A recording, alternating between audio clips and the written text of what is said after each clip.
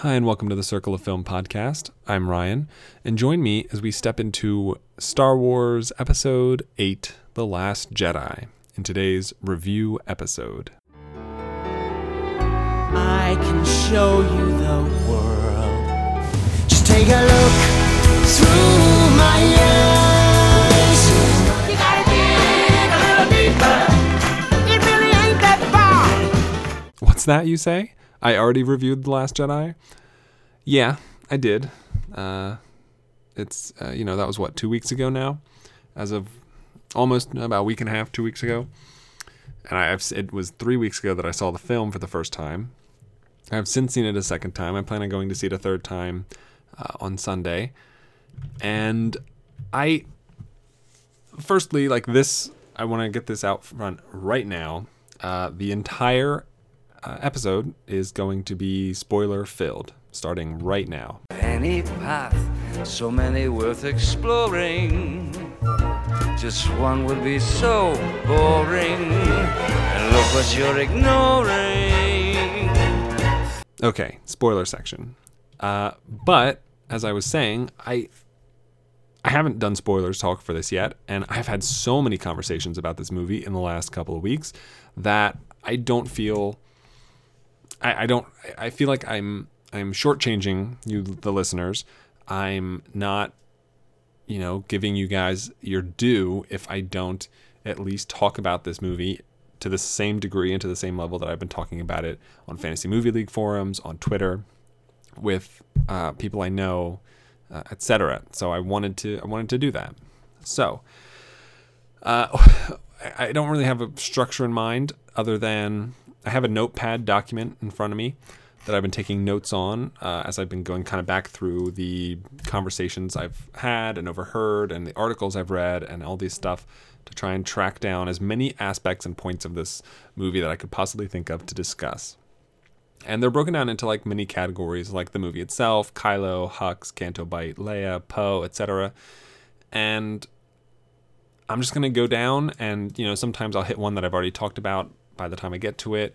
I don't know if any of these I'll be able to remember exactly what I was thinking of when I put them on the list, but I will do my best to try and address every single aspect of the movie that I can think to address from as many avenues of perspective as I possibly can. So, The Last Jedi. Full disclosure, I really like the movie. I think it's really good. I like it more than The Force Awakens. And it is my third favorite Star Wars movie behind New Hope and Empire. A lot of people don't feel the same way. A lot of people put it down toward the bottom. Some people put it in line with the prequels. Some people put it just above the prequels. It's a mixed bag depending on who you ask. The audience score on Rotten Tomatoes is definitely proof of that. And so I'm going to try to try to entertain as many different aspects as I possibly can, but I'm sure that I will tend to skew towards it's a good movie and the things it did are good, but I will try to at least offer the mindset of people who don't necessarily agree with that as much as I can. So, Last Jedi, directed by Rian Johnson. He wrote and directed the film himself. And one of the first thing I want to talk about is how we perceive this film in relation to the rest of the franchise. And what I mean by that is we had an original trilogy, New Hope, Empire, and Return of the Jedi. They were all great. I think they're all great. Most people think they're all great, particularly, obviously Star Wars fans.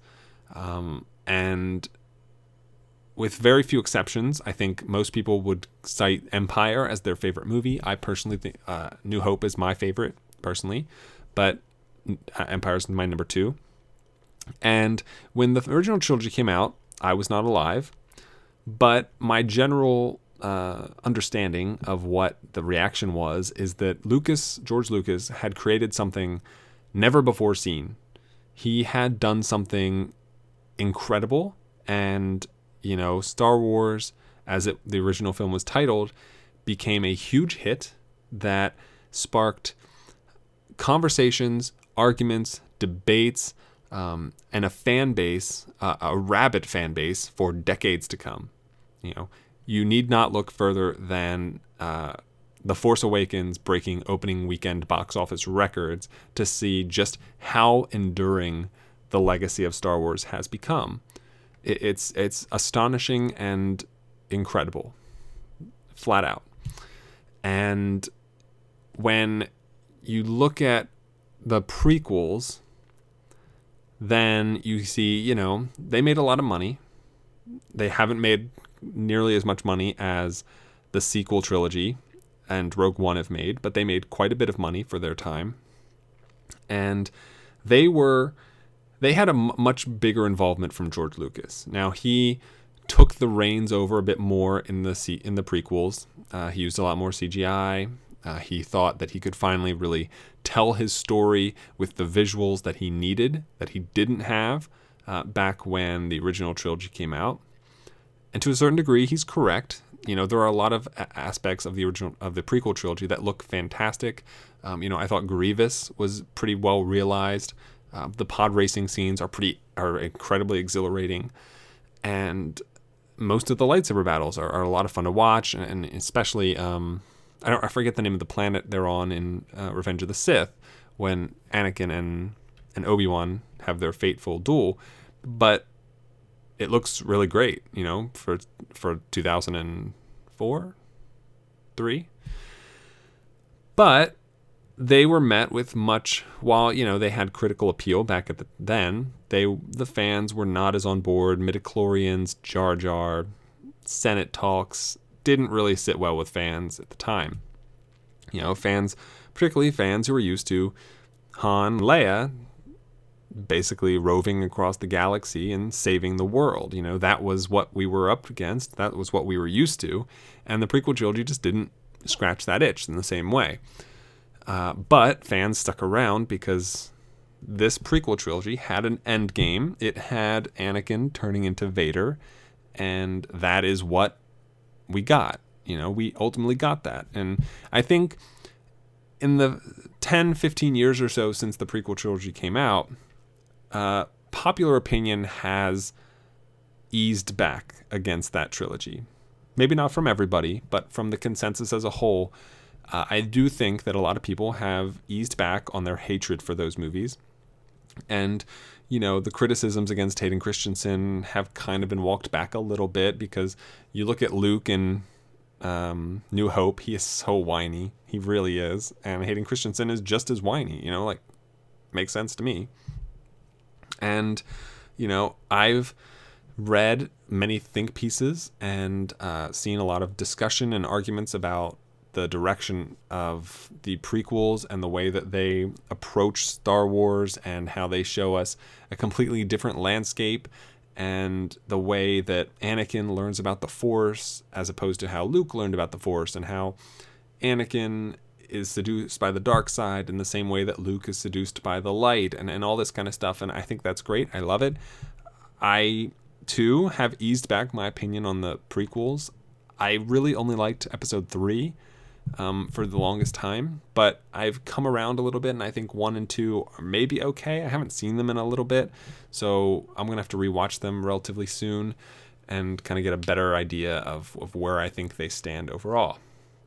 However, they are episodes 1 and 2 are still my 2 least favorite of the Star Wars films, with 3 being my 6th favorite. So currently my ranking from top to bottom goes New Hope, Empire, Last Jedi, Force Awakens, Return of the Jedi, trying to think here, Revenge of the Sith, Rogue One, Attack of the Clones, Phantom, I think. No, Phantom, then Attack of the Clones. Phantom's number 8, Attack of the Clones number 9. That's my personal ranking. And so if we remove Last Jedi, I went into this incredibly excited. I really loved Force Awakens. I thought it was a ton of fun. It reinvigorated the love for this franchise that I really never had. I mentioned, I really liked the original trilogy, but I didn't see them until I was like 14 or 15 years old. And in fact, I had seen some of the prequel trilogy before the original trilogy, to the best of my memory. And so neither the prequels or the original trilogy were the films I identified with. And so when Force Awakens came out, I finally had a Star Wars movie that I considered mine. Shut up. Don't restart my computer. These are my Star Wars movies. Force Awakens, Rogue One, which isn't really my favorite Star Wars movie, is still like my Star Wars. Like, this is the Star Wars era that I've grown to have passion for, and I accept that, warts and all. I know a lot of people think Rogue One is great, and even their favorite. Now, I think Rogue One is good. It's just not great or my favorite, in my opinion. So Last Jedi, super excited to go into it. But, man, I caught wind of the divisiveness of the film prior to entering the movie, and I was cautious, but I was kind of excited. I forget who said it, but I remember reading somewhere somebody saying that a divisive Star Wars movie is a good Star Wars movie. I don't know what they meant by that, but for me, it means that that the movie is trying to do something that diehard fans aren't exactly sure they want. And to me, that sounds fantastic, because there are a lot of things that Force Awakens did that I thought, well, look, I wish we had taken a couple more risks here. And so Last Jedi more than rewarded me. And I think a lot of people have looked at Last Jedi and said, like, Rian Johnson has destroyed everything that the franchise has been building toward. He pissed on the first 7 episodes. He doesn't, he burned everything to the ground and built back from square one, all this kind of stuff. And to a certain degree, I don't disagree with that assessment, but I think that those people are blowing it significantly out of proportion. Because to me, and a comparison, I don't think I made this comparison, but a comparison that I've seen is, you look at Rian Johnson's relationship to George Lucas as Luke's relationship to Vader. Okay? Bear with me. So Lucas created this world. He is the person that diehard fans emulate and obsess, and it's Lucasfilm. This is not the world Lucas intended. He is the original creator. He had an original idea that he put forth, and whether or not you like the prequels, they at least followed in that image because Lucas was at the helm for them. Fine. Then you have Rian Johnson come along, and he says, no, I'm going to do things my own way. This is what Star Wars means to me, and we have to move on from Lucas and what Lucas had done. And when you look at the prequels, in my opinion, I think that's fair, because Lucas kind of went off the rails. I don't think he understands Star Wars as much as most of the fans do. I don't think he's spent as much time thinking about it as many of the fans do. But I think for some reason the fans are still convinced that Lucas knows what's best for Star Wars. I don't think that's true. Whereas, and the way I'm going to compare that to Luke and Vader is that, you have, especially after seeing the prequels, you have Vader, who is initially trained as a Jedi. He has spit all, midichlorian numbers, and gets this whole doctrine about what it is to be a Jedi.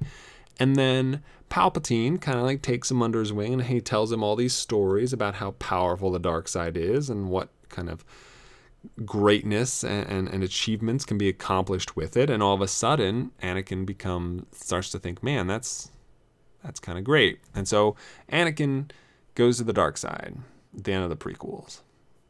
Becomes Vader. Vader, as we see him in the original trilogy, is kind of the I would say, the most recognizable character for the general population in all of Star Wars.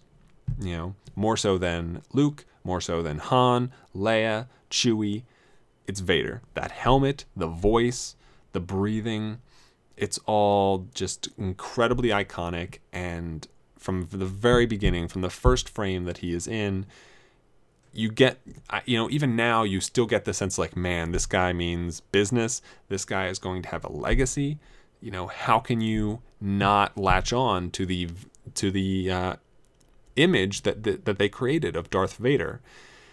And so now you have Rian Johnson come along, you have Luke come along in the original trilogy, and not only does he convince Vader to ultimately waver and turn to the good side when he kills Palpatine, the Emperor, but he's also approaching and doing things completely differently than Vader. You know, he is being trained spiritually by Obi-Wan, initially, and then ultimately by Yoda. He is, he didn't have any of the Jedi teachings, essentially, that Vader had, really, when you think about it. Like, yeah, they were both trained by Obi-Wan for periods of time, but if you compare the teachings that Obi-Wan gave Anakin to the ones he gave Luke, they are vastly different. And Luke is brought up with his own idea of what the Force is, his own idea of how to use it and how to control it. And yeah, Vader may have been, most of the time stronger with the Force than Luke. He may have originated it in the prequels, quote, originated. But Luke comes along and he presents this new idea, takes things in a different direction, is able to convince Vader to turn to the light side and, win. And it ends the original trilogy on a positive note, and, things are successful. Now, I'm not saying that Rian Johnson has necessarily ended. He hasn't ended his own this trilogy of films, but I guess the point that I'm trying to get at is that Lucas had his way for so long, the way Vader did, and Rian Johnson / Luke came along and said, "Look, buddy, you had your time, but it's my time now, and you can either get on board," which is what Vader ultimately ends up doing at the end of Return of the Jedi, "or I'll leave you in the dust." I don't know what George Lucas thinks about The Last Jedi. I haven't seen any thought pieces about his reaction. I haven't seen any Twitter reactions to any of that stuff. Maybe he has put out his opinion. Maybe he hasn't. I gotta believe he's seen the movie, right? Like, it's Star Wars, but I don't know. That comparison felt so much better when I made it, probably. 'Cause now I think I don't remember exactly what I was honing in on. I hope I didn't just waste 10 minutes. Okay, next issue. Moving on. A lot of people aren't happy with the direction Johnson took many of the loose plot threads from the end of The Force Awakens. And to a degree, I can understand that. It goes against a lot of Star Wars mythology. But let me talk you this way. When J.J. Abrams made The Force Awakens, he basically had a blank slate. He did not have to have Han Solo. He did not have to have Luke or Leia in that movie if he didn't want to. But he did, and I think that was a good decision because it helped attach old fans to the new movies, and it gave them, it gave his movie a sort of foundation to build upon. So I don't blame him for what he chose to do with The Force Awakens.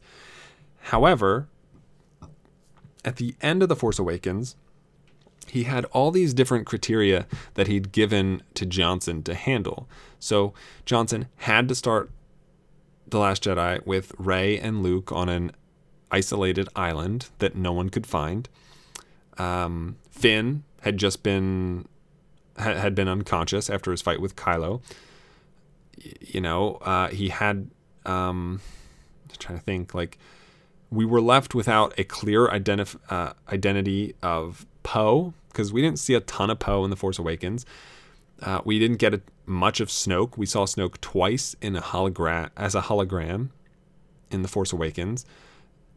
We were presented with who are Rey's parents. We had all these different things that were kind of left for Johnson to figure out, and Johnson couldn't not start. Like, it's not like Johnson had the opportunity to not start the episode 8 immediately after episode 7. He simply could not do that, because how do you skip over the results of Rey handing Luke a lightsaber? You can't, you have to address that in some way. So he has to pick up these pieces right where they're left off.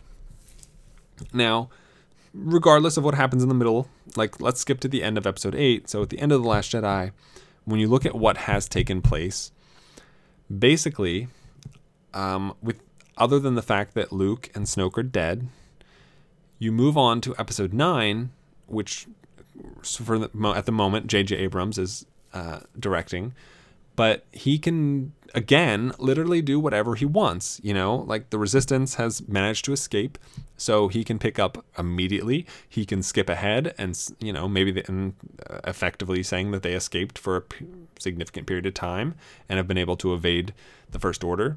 Likewise, the First Order really can do whatever they want after this point, whether they're still trailing the Resistance, whether they've gone off to develop more weapons that could be even bigger than the Starkiller base, which please don't. But essentially, Johnson gave him free reign to do whatever he wanted. He kind of reset things in a way, which, burning everything to the ground. But that gives JJ the ability to build on episode 9 however he sees fit. And one convincing argument, at first convincing argument that I heard talking about this movie as far as what it sets up for episode 9 is, well, one, there aren't enough questions to be answered. But two, unlike the original trilogy, which was structured in such a way that it ended up with two Skywalkers, Luke and Anakin, fighting each other for the safety of the known universe, or galaxy, I guess, known galaxy. If Rey's not a Skywalker, then the sequel trilogy is not set up that way. And therefore, the stakes aren't as high. And, I saw someone even saying, like, if Rey's not a Skywalker, then what has this all been for? This is terrible. And to that, at first, I was like, okay, I kind of get that. Skywalker versus Skywalker, or Skywalker versus Solo, but like Skywalker blood versus Skywalker blood. I can understand how compelling that would be, and that's kind of a driving narrative. But my opinion, the better narrative is that episode 9 is the end of the Skywalker saga. And in order for it to be that way, all of the Skywalkers have to be dead. And as far as we're aware, unless JJ retcons a few things, Ben Solo, Kylo Ren, is the only surviving if we're already counting Leia as dead, Ben Solo is the only surviving person in the world, in the universe, galaxy, whatever, with Skywalker blood.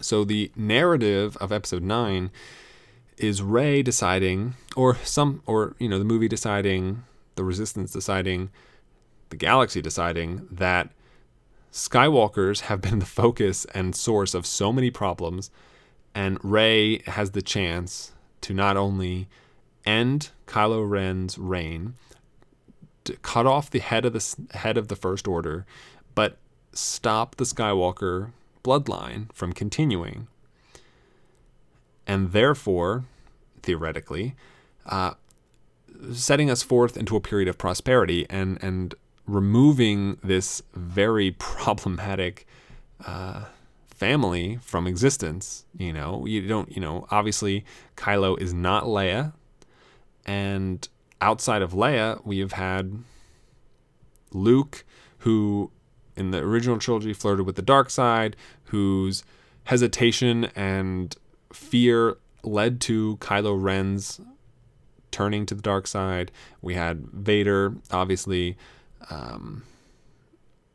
And so there's just so much problems surrounding this. So for my money, I want the final episode of the Skywalker saga to literally not be able to continue as the Skywalker saga. Kylo dies, assuming, so if like Kylo stays evil, Rey kills him in the end of episode 9, Skywalker's all dead. That is my line to the end of these movies. And I think that Rian Johnson's Last Jedi kind of emphasizes that point, because his movie isn't The Force Awakens, because The Force Awakens approaches Star Wars the way that the general audience thinks of it. You know, it's bombastic, it's mischievous, it's meddlesome, you know, it's crowd pleasing. You know, everyone loved this. Like, everyone, if they didn't think it was a good movie, they at least enjoyed watching The Force Awakens. You know, Rey, Finn, Poe, you had all these characters who were just new versions of old characters, and old characters were just the old characters 30 years later, and so you had all this stuff, and the audiences ate it up.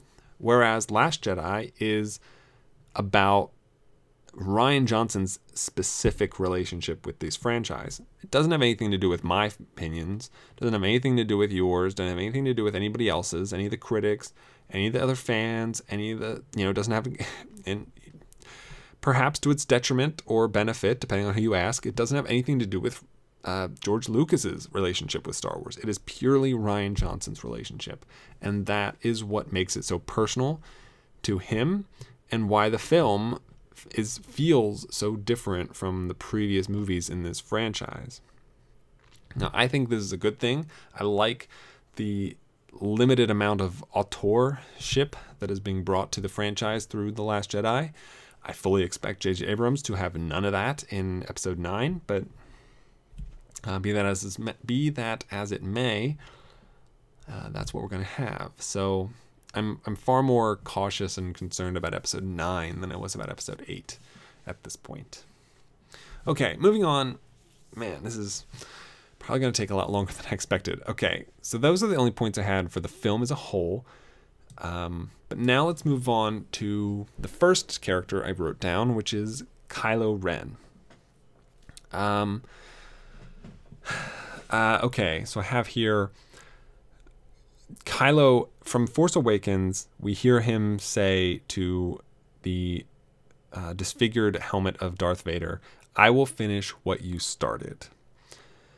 And that's compelling in the first movie. That's compelling in the Force Awakens, because it attaches us to Vader, who is the most recognizable Star Wars character.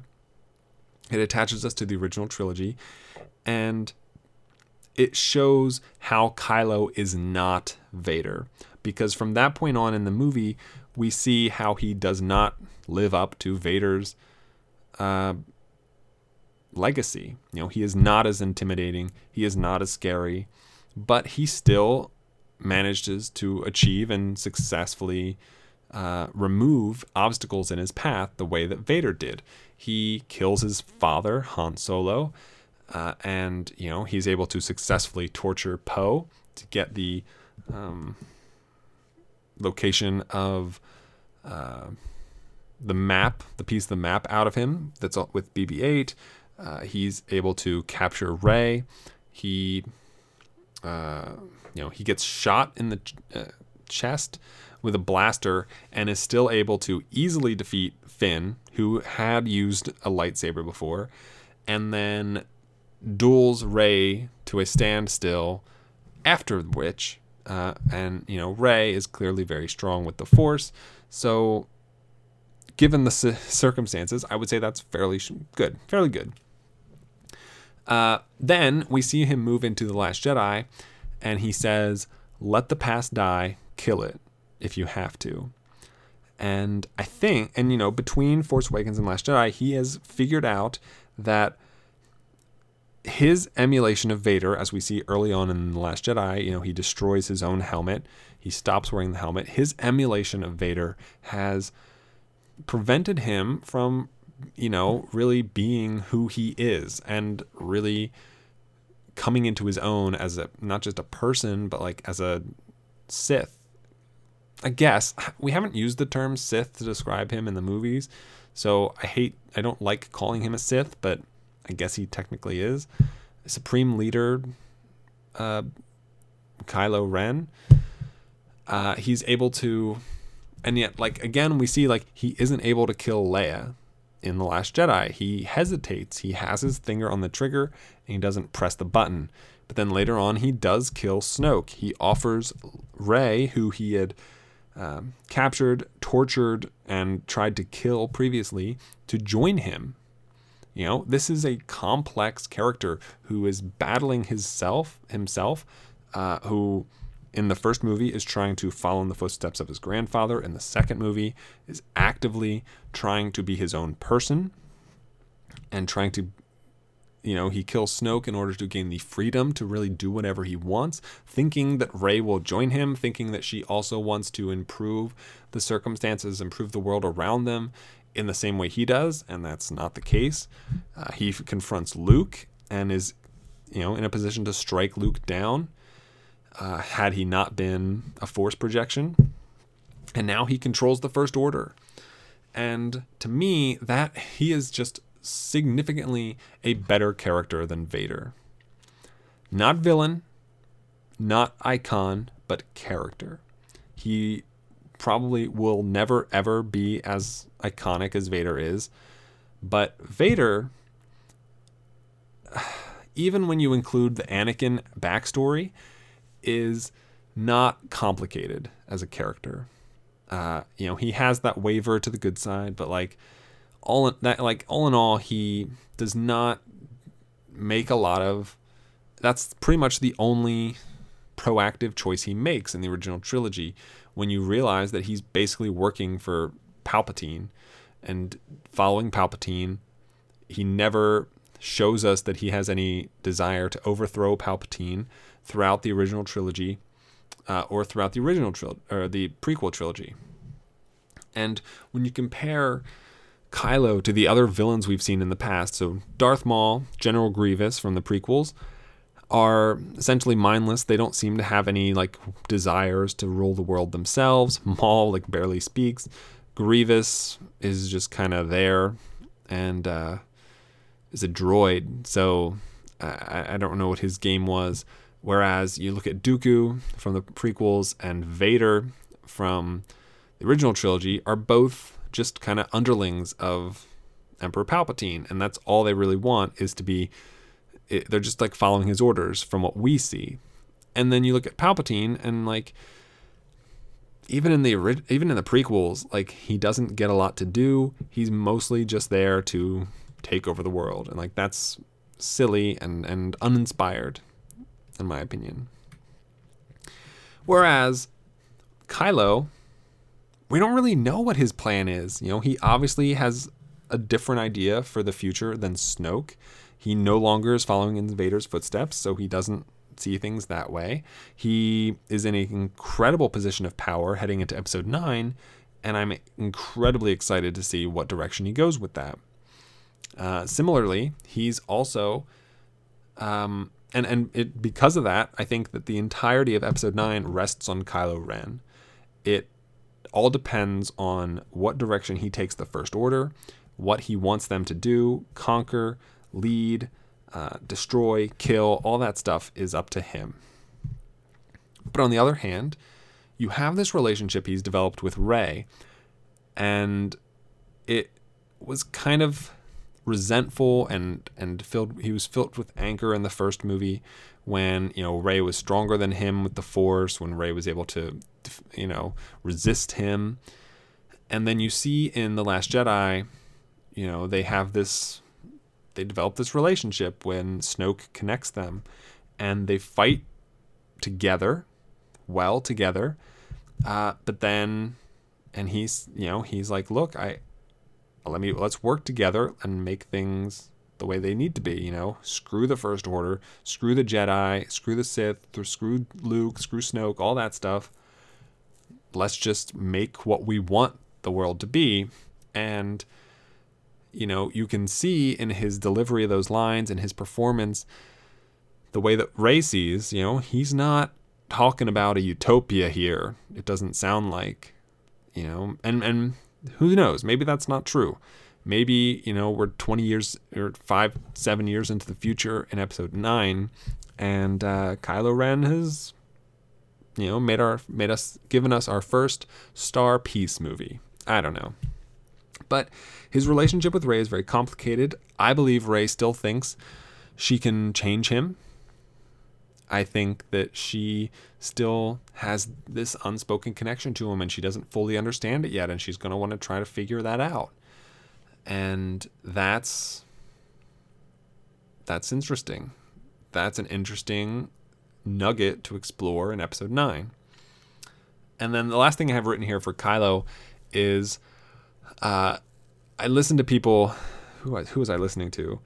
I was listening to the Science Fiction Film Podcast talk about this movie, and the main host on that show, Dean, was saying that the movie Last Jedi makes so many feints towards really breaking new ground with this franchise. And one of those is Luke's attempted killing of Kylo in the flashbacks. We see Kylo tell the story of how Luke tried to kill him. We see Luke tell the story of how Kylo tried to kill Luke. And then Luke finally admits to Rey, I had it. It passed. I lit the lightsaber. I thought I should snuff out the dark side in him. And then the moment passed me. And I didn't feel it anymore. It went away, but it was too late. He noticed, and what happened. From now, Dean said that he wished that the moment hadn't passed, right? So he says in their podcast episode that if the ultimate story had been Luke actually just wanting to kill Kylo, and we hadn't gotten that moment of him changing his mind, that would be more interesting. That would complicate Luke's character even greater. I think it would complicate his character greater, but it would also ruin his character if you follow that logically out to this movie. He probably has no, he probably sends Rey away, or as soon as he senses the darkness in Rey or her pull towards the darkness, he might try to kill her too, if he really was trying to kill Kylo back then. And I think that's just not a movie that we were interested in, and it's not a character that I'm interested in, because we need to get this sort of, if regardless of what happened, regardless of whether or not Luke really tries to kill Kylo believes Luke tried to kill him.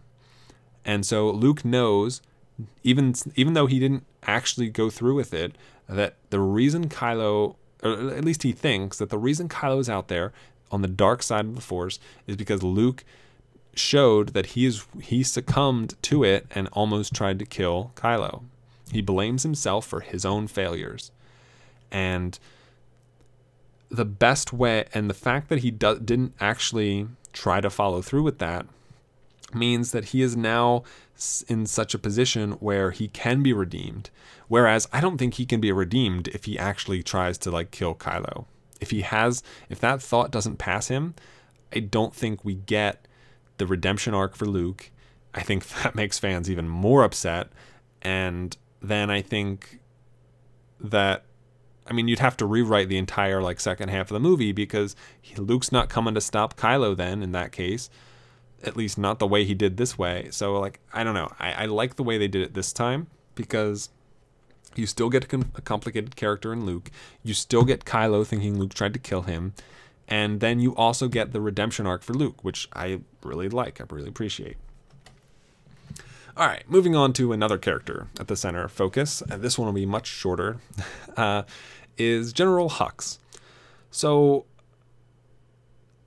I don't know about you guys. Hux was my least favorite character in The Force Awakens. I liked Donald Gleason a lot, but I don't think he did a lot or anything really with Hux that felt interesting. I wasn't drawn to his character. I didn't really care what he was doing. He wasn't Tarkin. He was so not Tarkin. And like Tarkin only had one movie, 1.5 movies, but Hux's one movie was not good. So we see him here again. His opening scene is this really long extended joke between him and Poe. That's kind of a joke, kind of a stall tactic. And I appreciated that moment a little bit more the second time I saw it, because I do think that like the stall tactic, it worked. Hux is clearly the kind of person that his ego is so big that he resents the very idea that anyone wouldn't listen to him or hear what he's saying. And the fact that Poe would even consider acting like such a douche is totally off limits. So I like this kind of turn that we have in Last Jedi where Hux kind of becomes comic relief. He's a punching bag in this movie, which is interesting because for someone in this in the galaxy that holds, such significant power, he really has no power because Kylo outranks him. He's more powerful than Hux, and everyone is more afraid of Kylo than they are of Hux. So there's really nothing General Hux can do if Kylo doesn't let him do it. And for Last Jedi, that's kind of uninteresting. It does provide you with some good comedic moments, when he's about to pull his blaster out to kill Kylo after Snoke dies, or when, after that when, Kylo and Hux are, Hux is like, do you think you got him? And after Kylo fires every single shot he has at the Luke image, he has his moments. He has some decent moments in the movie. But I'm more excited for his story in Episode 9 because if I think Abrams has a good opportunity here to really expand upon Hux and give Hux a little bit more time in the spotlight to, rebel against Kylo. He clearly resents Kylo Ren. They used to be effectively equals underneath Snoke. Now, Kylo is his superior. He hates Kylo. He doesn't want Kylo around. He was going to kill him. And I see that being a confrontation somewhere down the line. I expect Finn will probably be the one to take out Hux or something like that. I really wish Kylo took out Hux, or Hux mounted his own rebellion against Kylo or something. I don't know. But I do think that there's definitely an aspect of that relationship to explore that this movie prepares for, but doesn't really pay us off with. It was already 2.5 hours long. We really didn't have the time for it. So I get that. So it kind of felt like a stepping stone to bridging that gap. Okay, moving on to the next topic I got here is, I'm actually going to skip this one and move it down a little because it fits in better with things to come later. And this is Leia. Let's talk about Leia. So currently the only surviving member of the original trilogy's main characters, except... unfortunately, she is the only one of the three who is dead in real life. Rest in peace, Carrie Fisher. Shame that she is gone. And it's unfortunate because of the way this movie presents her. Now, I think my least favorite part of the movie is Leia force pulling herself back onto the ship after being blown into space. I guess I kind of accept Rian Johnson's explanation that it's like when a mother lifts a car and if the baby's not trapped under a car kind of explanation. That's fine. But the difference being that we've never seen Leia use the Force at all. She senses things, yes, but she's never force grabbed an object. We've never seen anything like that. Whereas mothers who lift up cars, we've seen mothers. You've seen your mother lift up things, anything at all, and lifting up a car is just an exaggerated version of that thing. It's the adrenaline. Whereas I wish we'd gotten like one instance of Leia like force grabbing something or force pulling or pushing or whatever, something prior to that moment. It would have gone such a long way for me in accepting that as a acceptable decision. But the second time I saw it, I wasn't as bothered by it. So I don't know. I'll see it a third time. Maybe I'll still be upset. I'm not sure. The other thing is, it's unfortunate that this movie presents us with two instances where Leia could have been killed in the movie, and she isn't. The first being where she Supermans herself back to the ship. The second being where Holdo decides to be the one to stay behind and pull off the Holdo maneuver, which is great, and I think that's great for Holdo's character. But if Leia had done it, it would have solved us a lot of problems and a lot of grief. And I get that we didn't know it at the time when it was shot. You know, reportedly she died after all her films were shot. So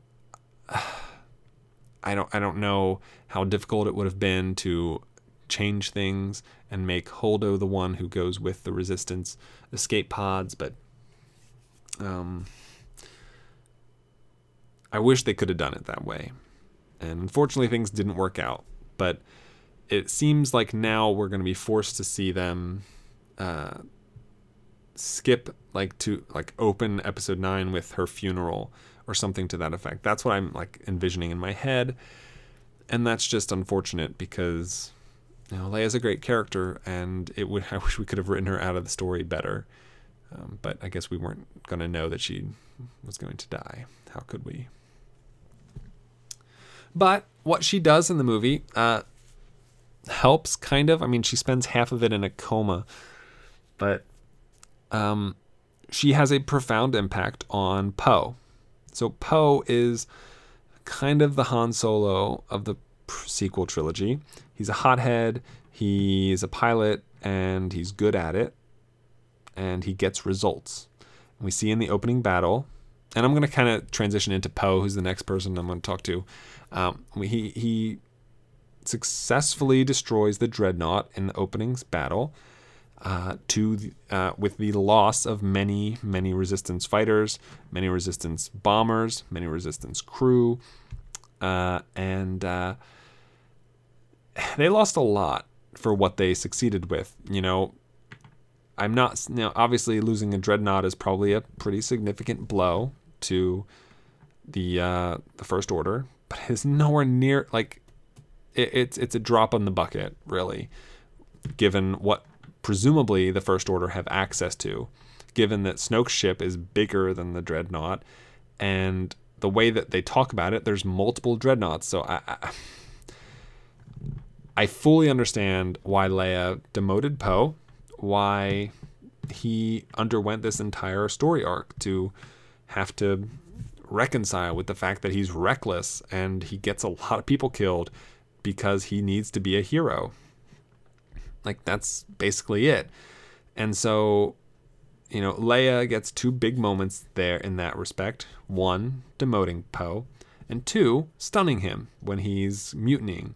You know, that moment when she bursts through the door is like, oh shit, this is important. This is serious now. And Poe's like really taken off guard because he obviously expects it to be Holdo. And Leia just like doesn't even waste a second. She just shoots him in the chest with the stun blaster. And, you know, he thankfully later on when they're stuck on Crate, is that right? Crate. You know, Poe is able to adjust and figures out that things are not as easy as he thought they were. It's not just jump in a fighter and blow stuff up, as he says, as is said in the movie. It's more just about him learning that consequences happen and you can't ignore them for a goal if the goal is not significant enough. Like, that's not how this works. And Leia services us as a way to explain that to him and helps Poe get to that point. So talking about Poe, he is demoted, and he is rightfully angry, arrogant. He's kind of a dick in this movie, to be honest.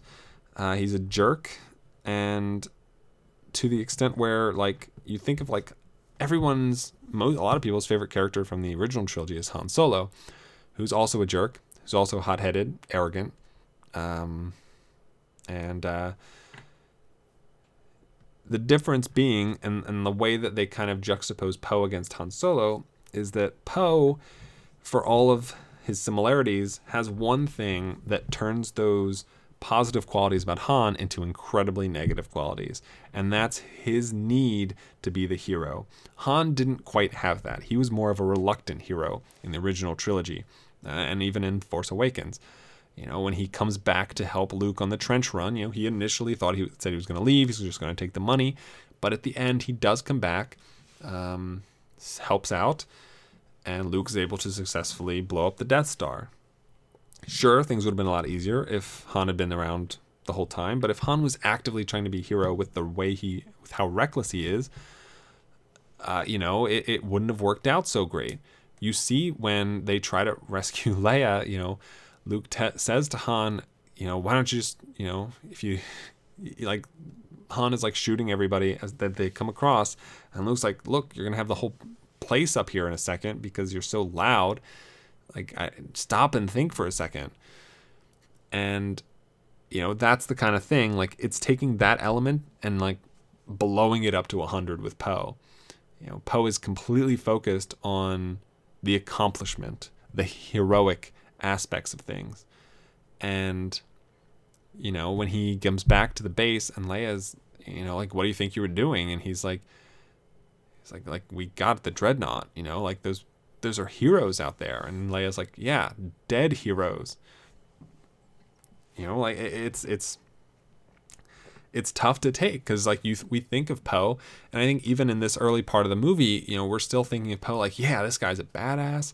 He is taking it to the First Order. You know, he just shoved a finger in Leia's face, and he got the job done. And when Leia says dead heroes, like, that drops hard against you, because, you know, you're watching her stare at that screen, and, like, 3 out of every 4 ships on there is destroyed. You know, it's not like they have reserves and reserves of battleships waiting for them. It's not like they have an endless amount of people. They do not. They aren't the First Order. They're not churning out stormtroopers left and right here. And Poe is very frustrated by this. And, you know, it works out in the movie's favor and in the character development of Poe's favor that, you know, he doesn't get enough time to reconcile these emotions that he's feeling. He doesn't get enough time to really dwell on what changed and what happened and why he was demoted before Leia is knocked unconscious and Holdo is promoted in her place. Because I think if you give a little bit more breathing time, I think Poe kind of comes around and understands and recognizes what he did wrong. By pushing Holdo into the spotlight so soon, we accelerate Poe's arrogance, and he, you know, he's like obviously heard about Holdo. We get that scene where he's like, Holdo steps forward, Laura Dern, who's fantastic and looks amazing, and Poe just kind of is like, really? Her? In this very misogynistic, sexist way. And he's kind of a jerk about it, and he immediately is up in Holdo's face like, tell me what's going on. You know, what's the plan? What are we doing? You gotta let me know. Let me in on this thing. What can I do? How do we do the thing? And Holdo's like, look, get out of my face. I'm in charge. You're just demoted to, like, nothing compared to me. You'll just stand by your post and wait for my orders, which I totally understand. I totally get that. I buy that completely, and I think that's a good decision from Johnson in that respect, because it leads Poe to take matters into his own hands. So it leads him to not just mutiny, but to develop this entire side mission, okay, that involves Rose and Finn on Canto Bight. So all this kind of stuff, I'm going to try and wrap it up into one sort of segment, one sort of topic, because A big criticism of this movie is the Canto Bight subplot, about it being pointless, about, like not just for Finn and Rose, but for the movie, how it doesn't change anything about the movie, how, nothing is affected, none of the character arcs, none of the things important. Finn's just being dragged through this Rose story, all this stuff. Heard it all. I don't buy any of it. I don't think Canto Bight is pointless. I think that it is very key in 3 ways, and they all have to deal with the characters that the characterizations of Poe, Rose, and Finn.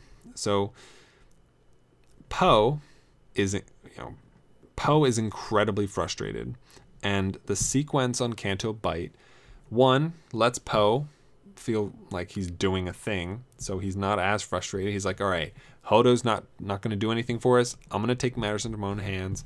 Let's get something done. And it rewards him for taking out his frustration by being the reason that so many people die.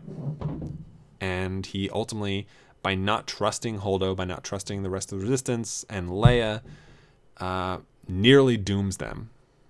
And in the process learns a very big lesson that is, reverence for heroics and reverence for, these sort of like mythological ideas is not all it's cracked up to be. Holdo, as Poe says, like, she's a revered person. He knows her name based on the accolades she's received. And you get the sense, like, that's what Poe wants. He wants his name to precede him. And Holdo, to her credit, doesn't give a shit about that. And she's just kind of like taking each thing head on. Like, all right, this is what I'm doing right now. Whatever happened before doesn't matter. And whatever happens after this, hopefully won't matter, because I'm going to figure out how to fix this problem. Poe isn't thinking the same way. And thankfully, hopefully at least, based on what we've seen, his terrible decision making in regarding Canto Bight and Poe and Rose and Finn leads him down to that path. Because when you think about it, if you look at the Canto Bight storyline, everything from when the idea is conceived to when Rose, Finn, and DJ are captured on the ship, it feels like every possible decision is pointing them closer towards success. Because that's what you're entirely expecting from a movie when you're presented with this long shot plan that has consumed, a third of this movie's runtime. You get this idea like, okay, well, this has to work. The odds have become further and further out of,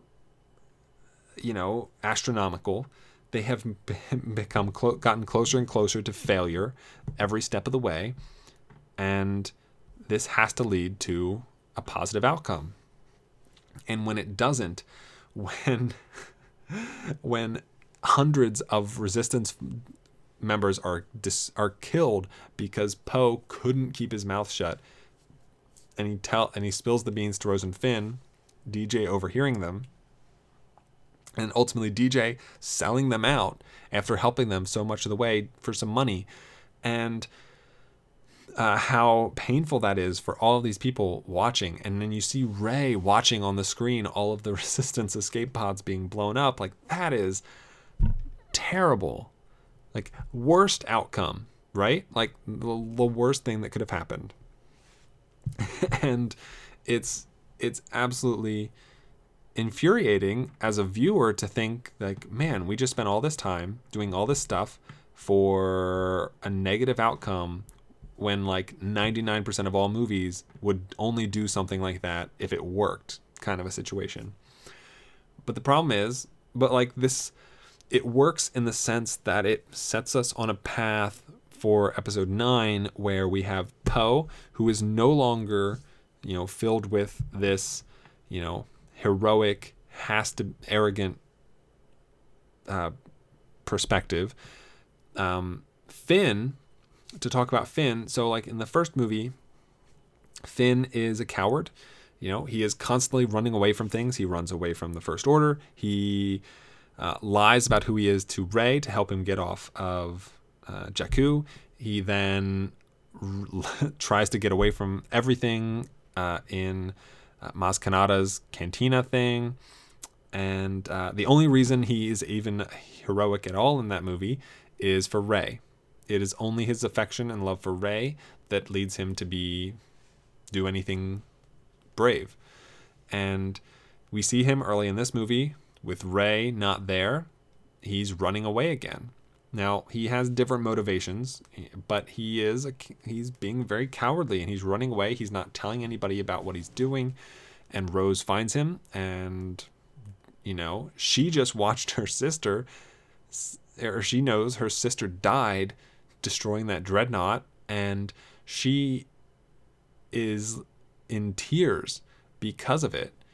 She doesn't think even if she thinks her sister's a hero, she's still terribly upset by what happened. And then she sees Finn, and it's like, this guy's a legend. They know Finn. He's a Resistance hero, to the point where like she can't even like get a full sentence out. Like I forget the fumble of words she says, but she isn't able to get a whole sentence out that like makes sense. She's speaking in the way I am right now.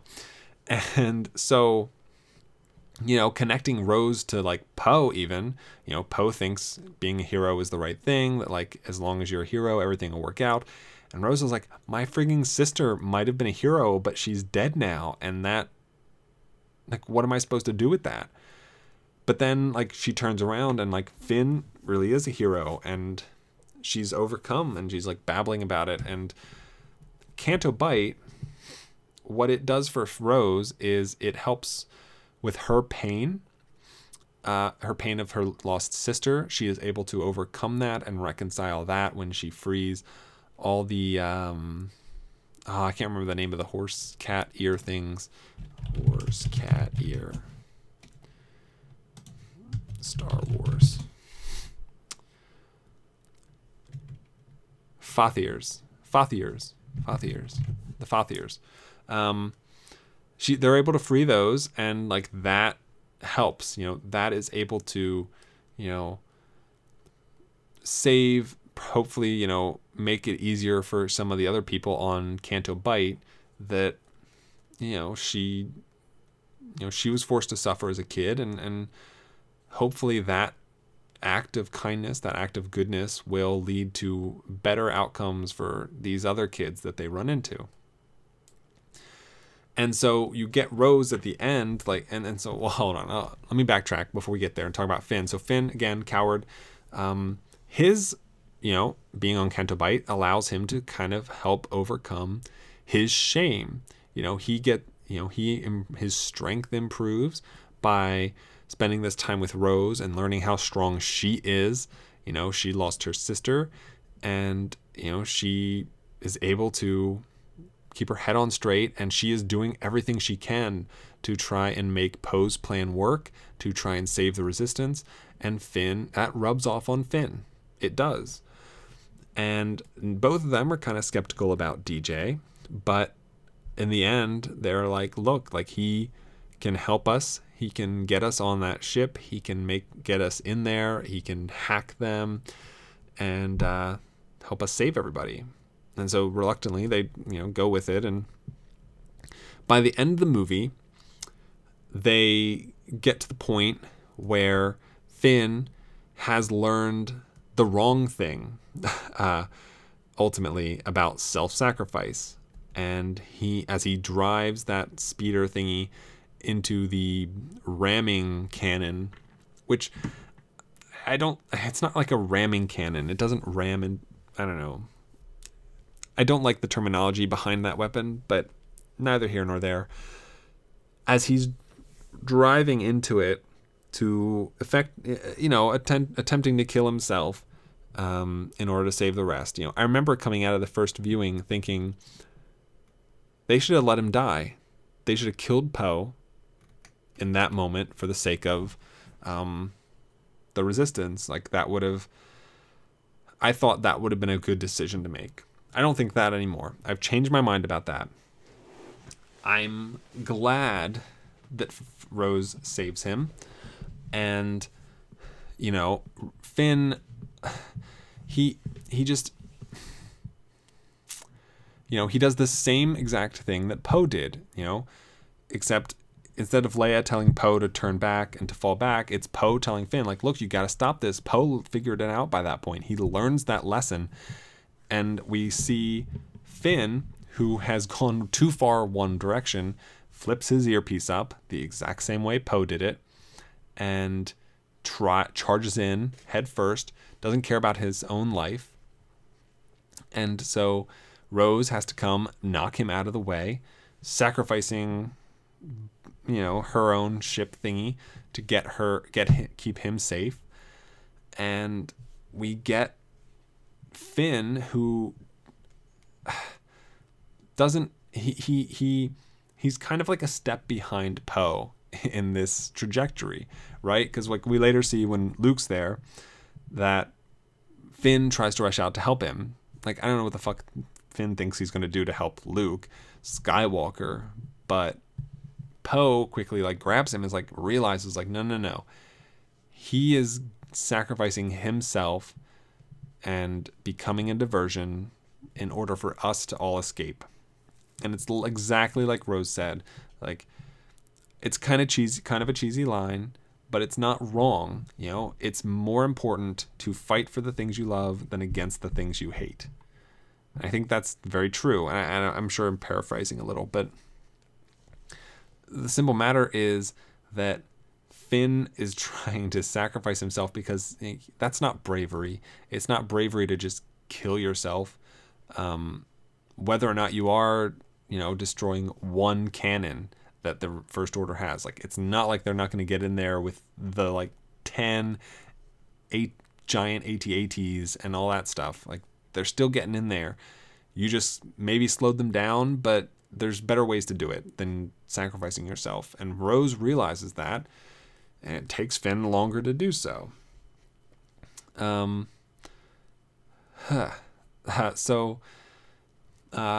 see. So Finn's shame at being a coward, Canto Bight helps address that. You know, he doesn't come out on the other side perfect, but he doesn't, you know, he's now willing to put himself on the line for more than just Rey. You know, he's not running away. Now he actively is trying to help Luke. He's actively trying to save the Resistance, and he's not doing it in the best, you know, the best possible way, but he's able to do it. He's moved on in that sense. He has improved and evolved and grown in that way. And so another aspect, so continuing to try, I know I'm kind of jumping around a bit, but like that's just the way the conversation is leading me. But jumping back to Canto Bight in itself, I saw a really fantastic Twitter thread today from Jessica Ellis talking about Canto Bight and the movie as a whole. And I picked one of her quotes out. And I think it perfectly encapsulates why Canto Bight is important. Because when you go to Canto Bight, it's a casino place, you know, it's mostly weapons traders. And as DJ points out to us, it's not just people selling weapons to the First Order, they're selling weapons to the Resistance too.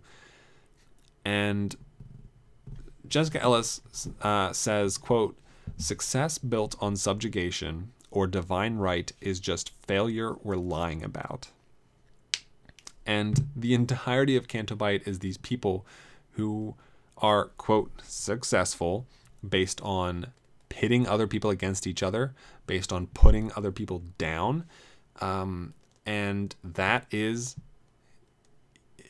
a failure of nature to see these people treat the kids so poorly, to see them, you know, sitting on top of this toxic place that, you know, you see Finn and Rose watching those kids get beaten as the animals are getting beaten. And it's like, this is not right. This is all wrong. This is what we're, you know, Finn and Rose are like, this is what we stand up against. And when Rose reveals the Resistance ring to that kid, he instantly recognizes that symbol because the kid knows that symbol means so much more than just we're fighting the Empire. It stands for a lot more than that. It stands for, rising up against the tyranny of just injustice in and of itself. And the movie, on a larger scale, by juxtaposing the fact that, I guess I can't really necessarily call it a fact just yet, but just juxtaposing the idea that Rey is not a Skywalker against it's not Luke who was born into this divine right. It is Rey who is trained and lived on her own and has now found herself through, her own doing in a position where she is the hero. And something else that Jessica Ellis says in that thread, and this is paraphrasing, I don't have a direct quote here, but poor and downtrodden people are seeing a film that tells them they could be a hero and thinking that's not right. You have all these people who see The Last Jedi and say, Rey needs to have some significant heritage. And yet these people are not people with significant heritage the same way. These aren't people who are descendant from Bill Gates or Steve Jobs or Donald Trump or Barack Obama or any of the successful, people that live in the world. These are just average people like me, like probably you, I guess, who exist in a world where they are doing what they can to rise above their station in life. And I think that's all anyone is ever doing. Whatever position you're born into, you want to be in a better one as an adult. You want to be in an even better one when you're older, right? And Rey is doing that exact friggin' thing. And people are upset by that because I don't know why, right? They're upset because they think she needs to have been born into it. You shouldn't have to work for your wealth. You should have inherited wealth, to, translate loosely. And that's crazy to me. I think we all want to feel, we all want to be Harry Potter on his 11th birthday and have Hagrid burst through the door and be like, you're a wizard, Harry. But why can't it be just as rewarding to be the person that strikes out on their own and ends up succeeding and being a hero despite the fact that we don't have significant parents, in spite of the fact that, we don't have magic blood or whatever the hell you want to make it about. We aren't, why can't we just be more like I don't know, I was going to say Frodo, but he's not exactly what the kind of comparison I'm looking for. I don't know that there's a great, the best example is Rey. Assuming her parents remain junk traders, she has clearly risen above that in this franchise. And that is something to be celebrated, not scorned. I don't want her to be a Solo or a Jin or a Kenobi or a Skywalker. She is Rey. And she has done more than so many other characters in these movies have ever done. And they had, that inherited wealth. They had that leg up on the rest of the competition, and she's still outworking them. And that's a fantastic message. And I wish more people would recognize that. And so Canto Bight, to kind of draw back to that, Canto Bight shows that Canto Bight represents all these people who are inherited wealth, who are inherited success. And it shows that they're ugly on the inside, and that the fact that they didn't work for the success they have and for what they've earned and achieved has yielded a corrupt and unpleasant place to be.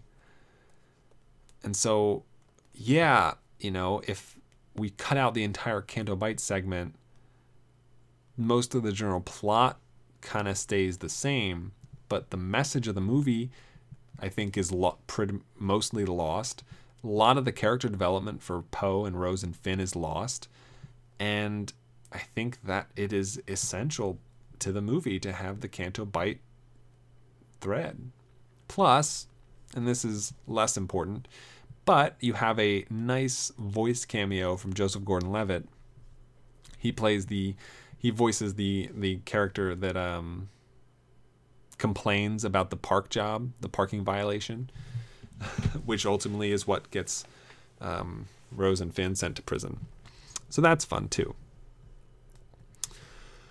Another aspect, and this was in another, so kind of following the Canto Bight thread, another element of this is Finn talking to Poe. And so Poe asks him, hey, did you find the Master Codebreaker? And Finn says, we found a Master Codebreaker, which he's frustrated by. And this is a very interesting thing. And there's an article out there that I don't have a link to that addressed this issue better than I might be able to. We'll see. But so you have Luke telling Rey, like, I'm the Luke Skywalker, or maybe it's Rey telling Luke, like, I'm the Luke, you're the Luke Skywalker, You have Rose telling Finn, you're the Finn. And you have all this sort of like, that's the General Hodo, the Leia, the this thing, the that thing. DJ is just a Master Codebreaker. And I think what's important about this is, and I think this is something that Rian Johnson is trying to tell us, is that having somebody be the whatever you are, we don't want that anymore. Now we need things to be a whatever you are. And to kind of put that in more like layman's terms, think of it like you don't want someone to be the legend blah blah blah, blah, blah of whatever. It's more like, you can be a master of something, and that person can also be a master of something, and a master of something. And you just it kind of it tones down the mythology that's taking place, because you look at somebody like the Luke Skywalker, and then you see him, and he's nothing like the legend. He can pretend to be, and he can use that image to help buy the Resistance some time toward the end of the movie, but he is just a person at the end of the day. He's not the whatever. The Finn. Finn immediately after being called like the Resistance hero is immediately a coward trying to run away from the Resistance and save his own skin. I think that's a very important distinction to make. And DJ, love DJ, but DJ being a Master Codebreaker and not the Master Codebreaker is immediately like suspect, right? Like, can he even do it? Like, which is strange, because you think about it, and you think about these movies, and the way Maz Kanata presents it, it's like, well, look, the only way you can do this is with the best of the best of the best, the Master Codebreaker. I don't know why, but I just thought of the Kraggle from the Lego movie. But ultimately what happens is that you don't need the Master Codebreaker, you just need a Master Codebreaker, DJ, who is not I can't think of his name. He looks like Jean Desjardins. Master Codebreaker. I need to know his name.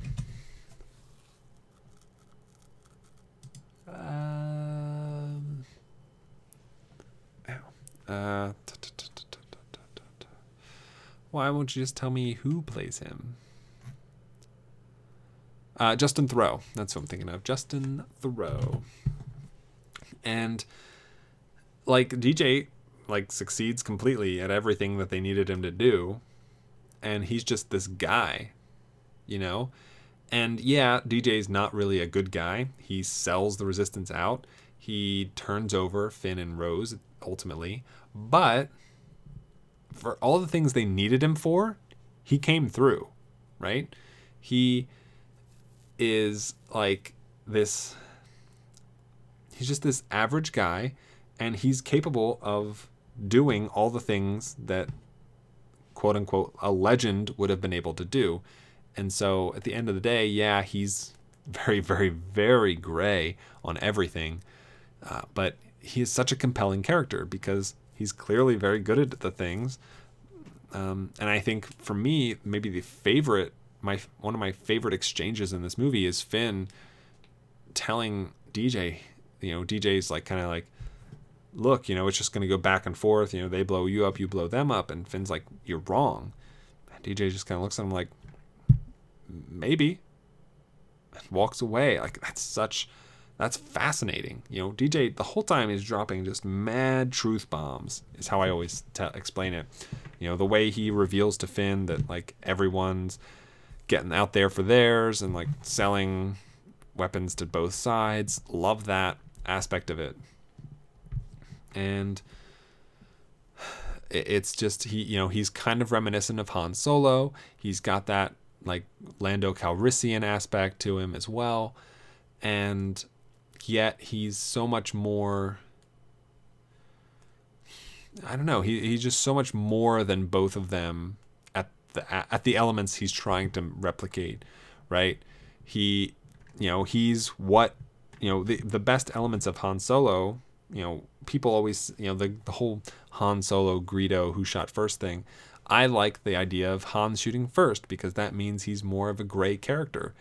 DJ literally is a gray character, and we see what happens when that's the case. He has no allegiance to Finn and Rose, and that's why Han kind of tends more towards being a light character because he does have an allegiance to Luke. He does come back. He does save the day, whereas DJ sells them out, doesn't care, leaves with his money. That's it.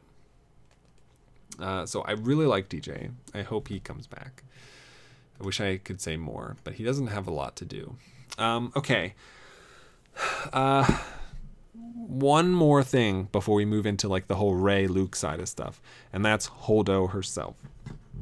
So the Holdo maneuver, many people have talked about the idea of like, if the maneuver she's doing is so potent and so powerful, why hasn't it been done before? Whether it be a kamikaze ship, whether it be a remote controlled droid manned ship or something like that, why couldn't somebody jump to light speed to destroy a ship as big as Snoke's or like the Death Star before this?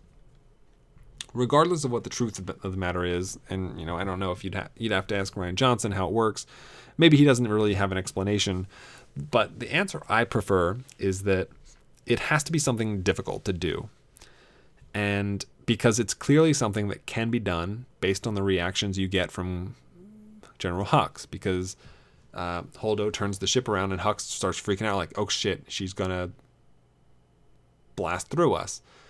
And that means that it's something that can be done, but there has to be a reason why it's not done more, and I think that's because it has to be very difficult.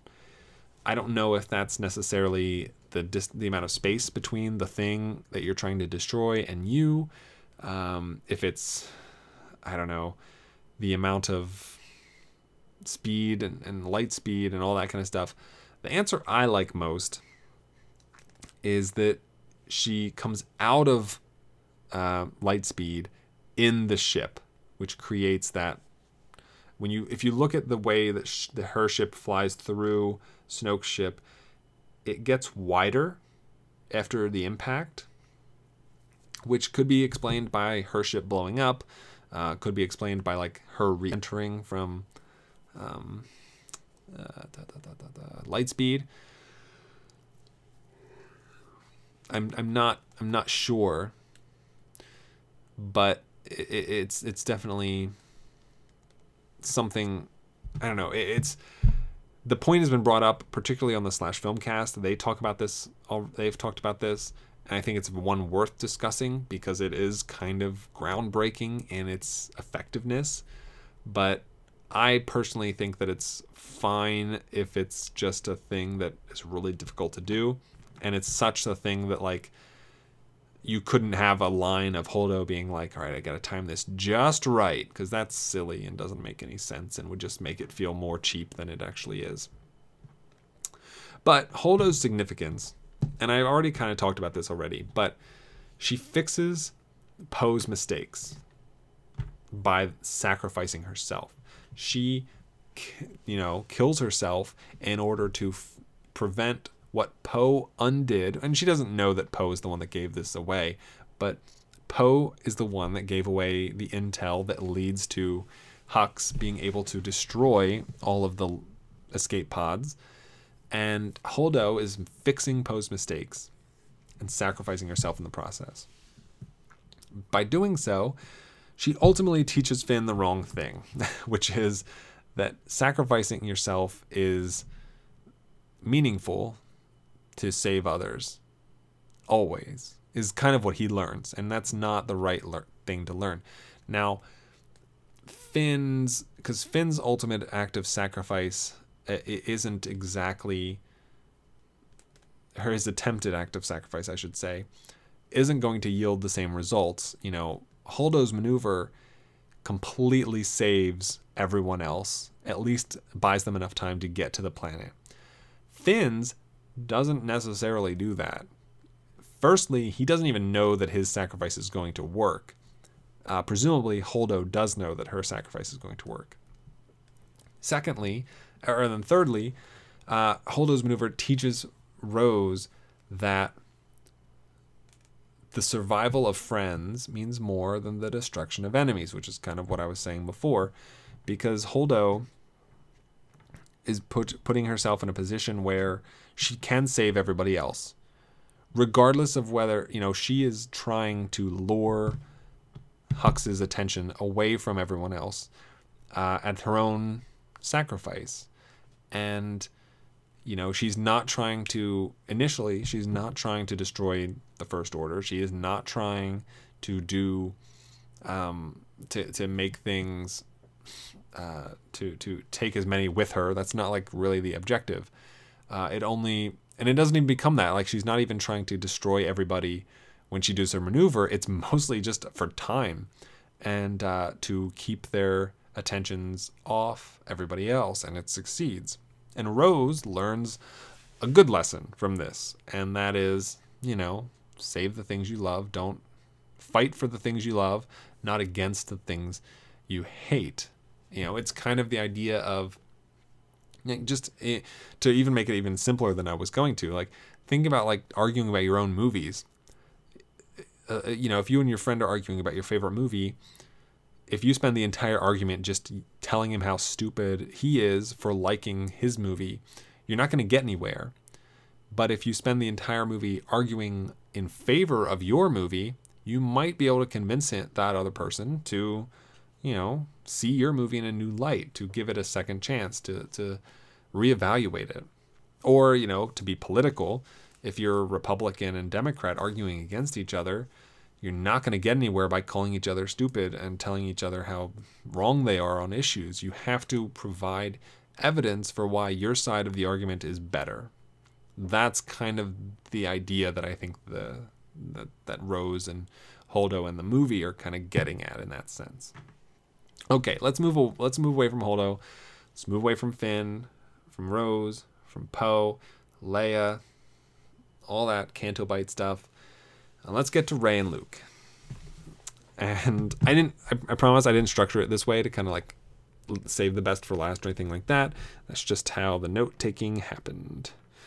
So, Rey, junk trader parents. As I've said before, I think that's a fantastic idea. I like that she can be this powerful and this in tune with the Force, and doesn't have to be because she was born as a Skywalker. Anybody, the layman, the average Joe, has just as much chance as a Skywalker does. And I think that's great. And I think that the biggest issue that and this is not just with Rey, but Star Wars has succeeded in giving us the unexpected. You know, when you think back to Luke, I'm your father, it's unexpected. You know, no one expected that. And furthermore, like Leia being Luke's sister, like these are not expected things, but they are very epic things.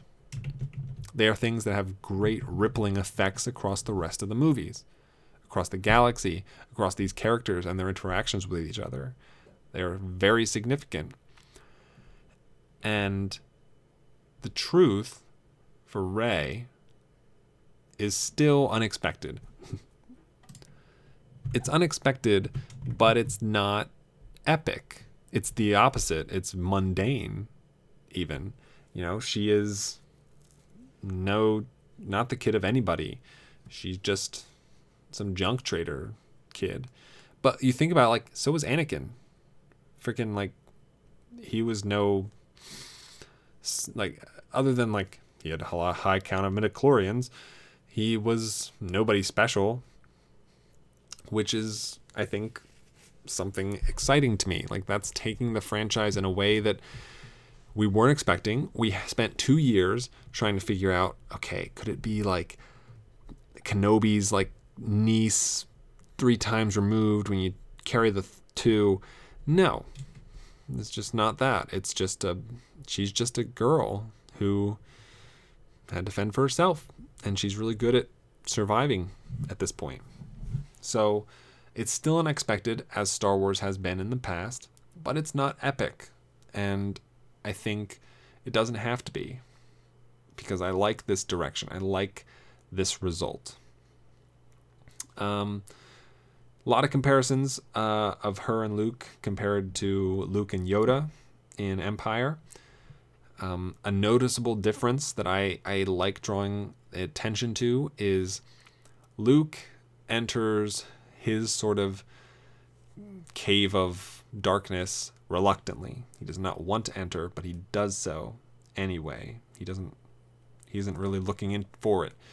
Whereas Rey, like, basically jumps in. She is excited. She is invigorated. She wants to know and answer these questions she has about herself and her family and her heritage and all these unanswered questions. And I think it's interesting and fascinating to kind of compare the two, because, you know, we love Luke and, you know, we follow Luke in the original trilogy, but he's always so hesitant. He's always afraid. And, you know, like Loda said, like, fear leads to suffering, suffering leads to anger, anger leads to hatred, hatred leads to the dark side. I might have confused the order of those, but fear leads to hatred, hatred leads to suffering, suffering leads to the dark side. I gotta look it up now. Fear leads to anger. Fear leads to anger, anger leads to hate, hate leads to suffering. I don't think that's the way I first said it, but that is the way it is. So that's how it is. And Luke, like, that is why I never thought Rey was going to turn. She's not afraid.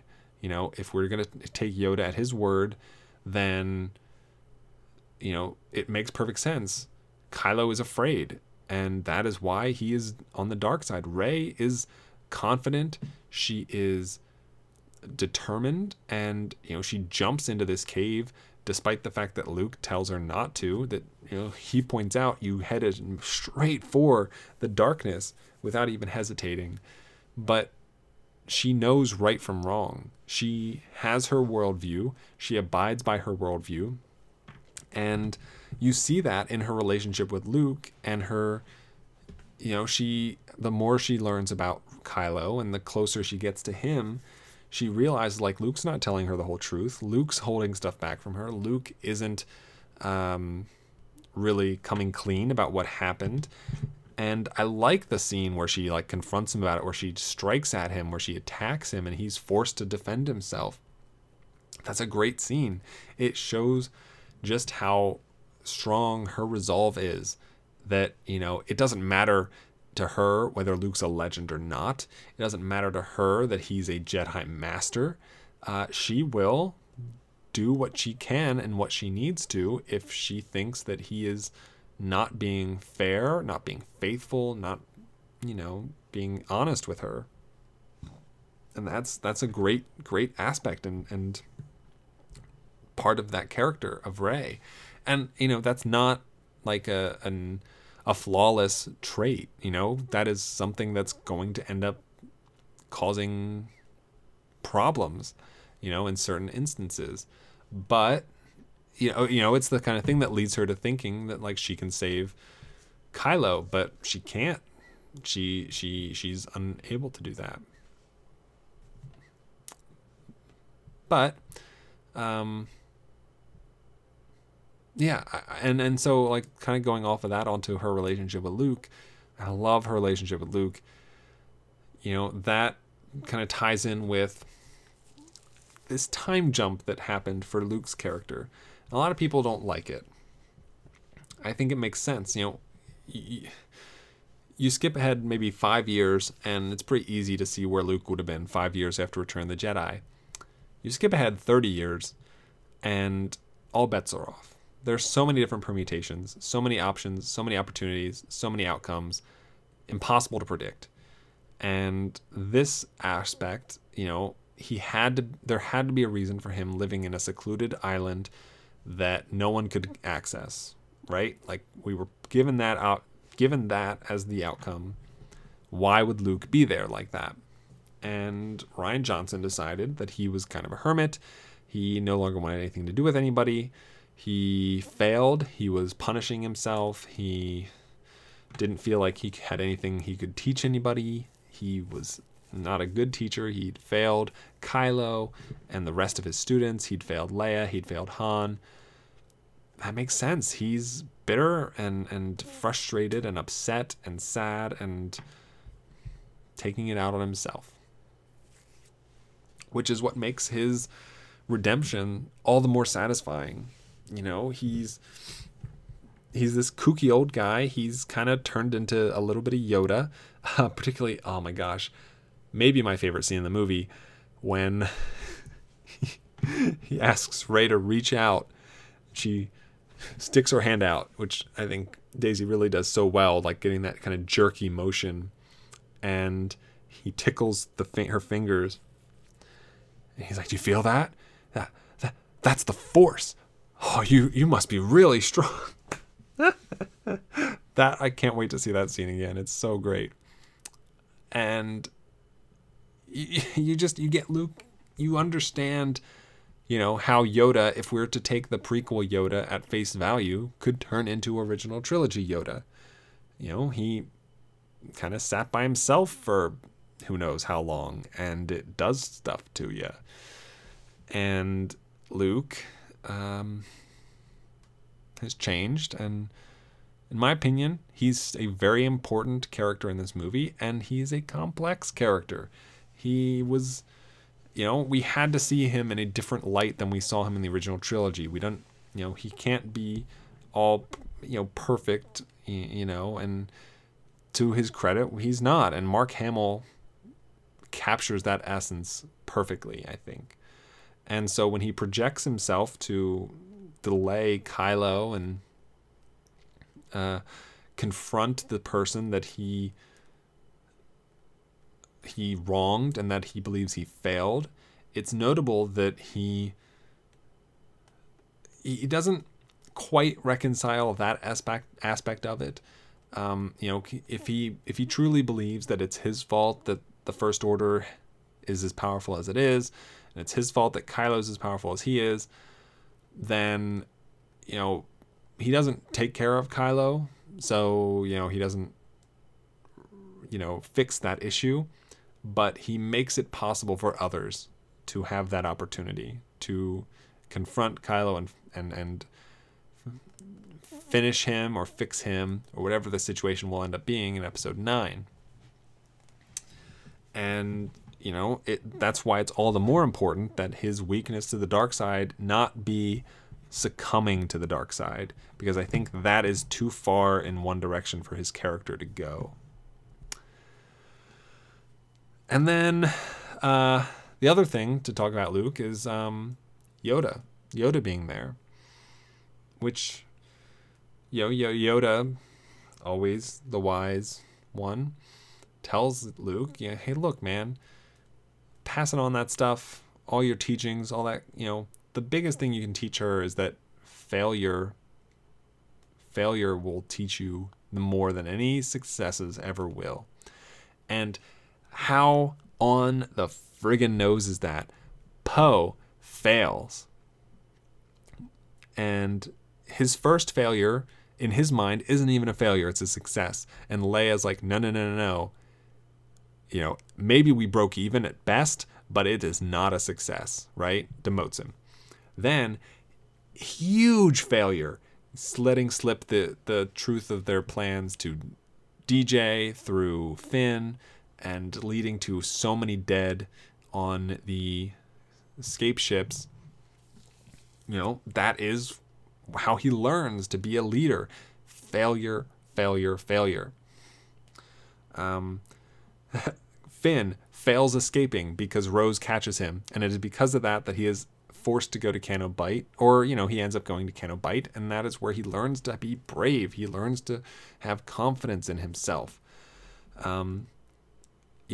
Rey fails to turn Kylo to the light side, and I think that failure is going to be very instrumental in her improving. We see her able to lift all those rocks with the Force towards the end, and I don't think that really has a direct correlation between failing to turn Kylo, but I think it will have a farther reaching consequence and effect in episode 9.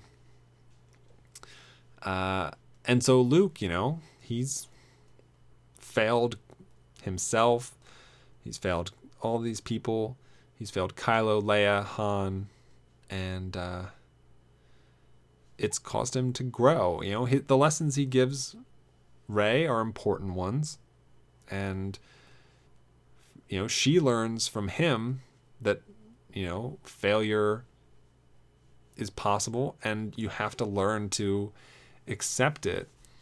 And she doesn't really get that until Kylo reaches out his hand and is like, hey, look, you and me, we could do wonderful things together. And she's like, oh, I see it. And then you get this image on her face, she figures it out. She understands in that instance, oh, okay, I get it now. Failure. It's not about all that stuff. It's I didn't understand. She didn't understand, rather, just how things had progressed, just what the circumstances really were. And now she knows. She's moving on. She's figured it out. She, I think, hopefully, has moved on from that position of, I can fix him, that you see in rom-coms and stuff, hopefully. So, then Snoke, he's dead. Who cares about, look, if you think about the original trilogy, Emperor Palpatine isn't in the first movie. He's a hologram in the second movie. He's physically present in the third movie, gets to do a couple of cool things, does Force lightning, and is killed. It's really pretty simple. He's not that complex of a character. He doesn't have a rich backstory. He just controls Vader, and then Vader kills him. Snoke, hologram in the first movie, physically manifested in the second movie, Force powers, Force time between Kylo and Rey. Kylo kills him. No backstory, nothing. You want to have a prequel trilogy about Snoke? Fine. That's fine. I'm not interested in him insofar as this trilogy is concerned. One thing I did propose in one of the discussions I had was, I'm trying to think what the context was, but I expect there to be some sort of situation where we learn why and how Kylo turned to the dark side, and like him talking to somebody about it, maybe Rey, and in doing so, he might kind of explain one or two lines about like Snoke and the way he approached him and what he told him. Maybe we'll learn a little bit about him in that sense. That's the most I see happening in Episode 9. He's just as present as the Emperor in the original trilogy. Just the movie he's not going to be in is the third one instead of the first one. And you know what? The first one is my favorite of the original trilogy. So I think that's telling. Okay. So the last thing, I feel like I've talked about everything. I'm sure I haven't, but every thing I can think of that people talk about. So the future of... Well, first let me talk about Episode 9, and then I'll talk about the future of Star Wars. So Episode 9, I mentioned some of this already. Kylo's plans for the First Order. That's the most important thing.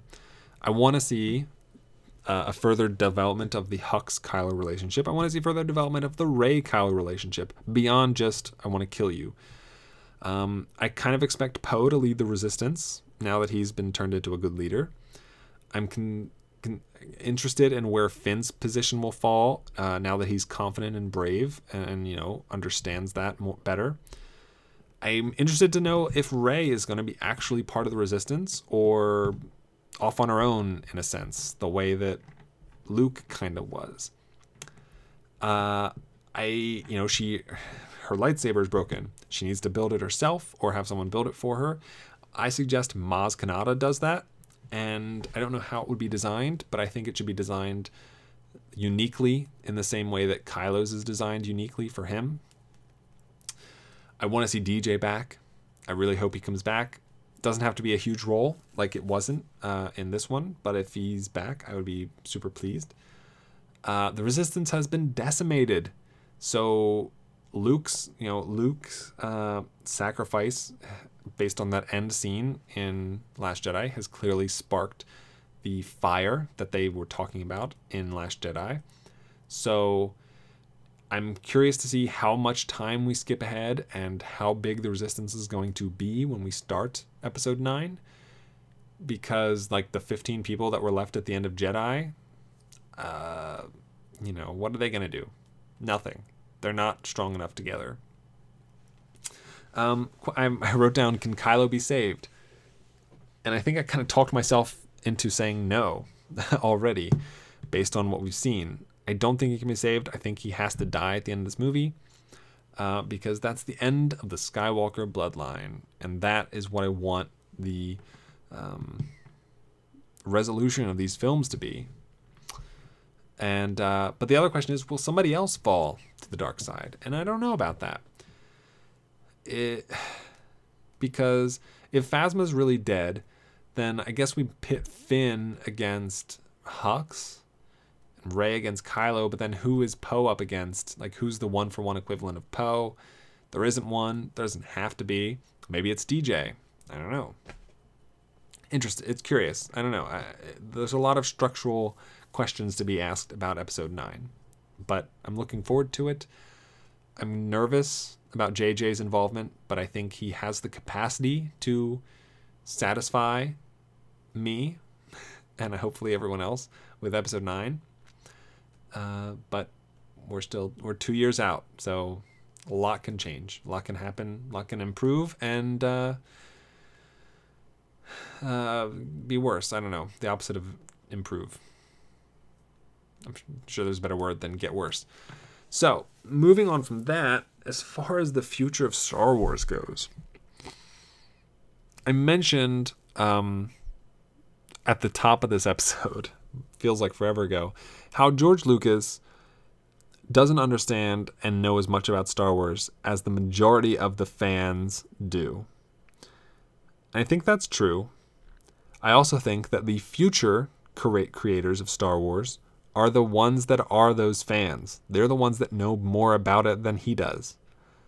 Like JJ and Rian Johnson, whatever you think about the movies they've made, I think they understand Star Wars better than Lucas does. I think if Lucas made a Star Wars movie today, it would not go over well. It would go for worse than The Last Jedi, I think.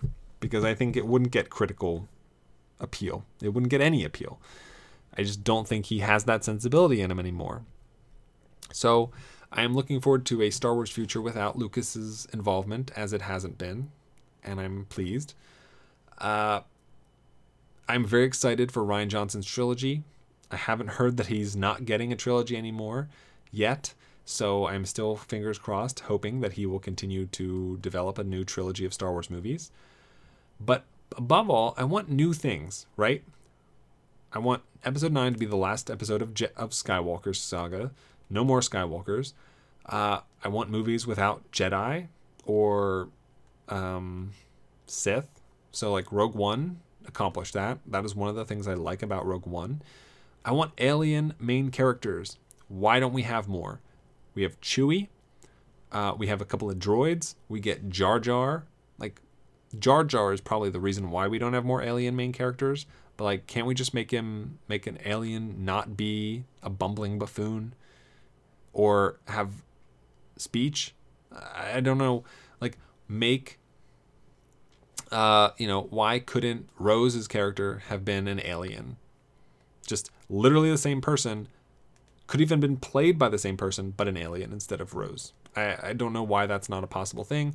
That's what I want. Moving forward, I want new things. I want new directions. I want new avenues. I want to explore this galaxy. It's a friggin' galaxy. There is so much stuff in it.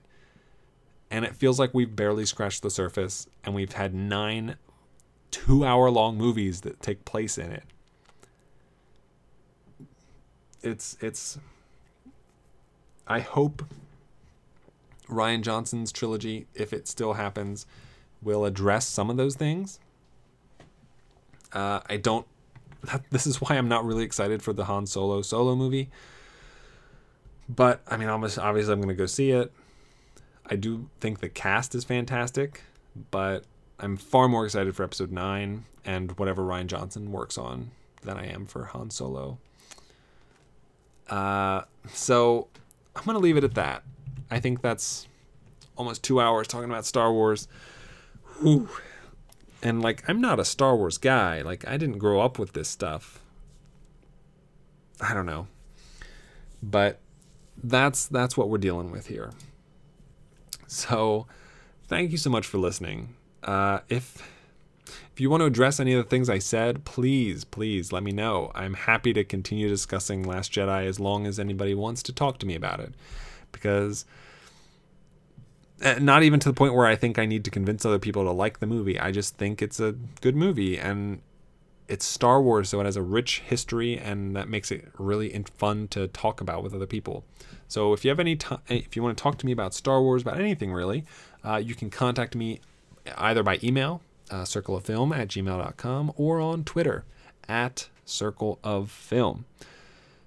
You can also head over to the website, circleoffilm.com, to check out a lot of other different stuff. Every new episode gets posted over there, as well as you can check out the Circle of Film Awards, the Scavenger Hunt Superlatives, the spreadsheet, and information about the spreadsheet and myself are all over on the are all over on circleoffilm.com.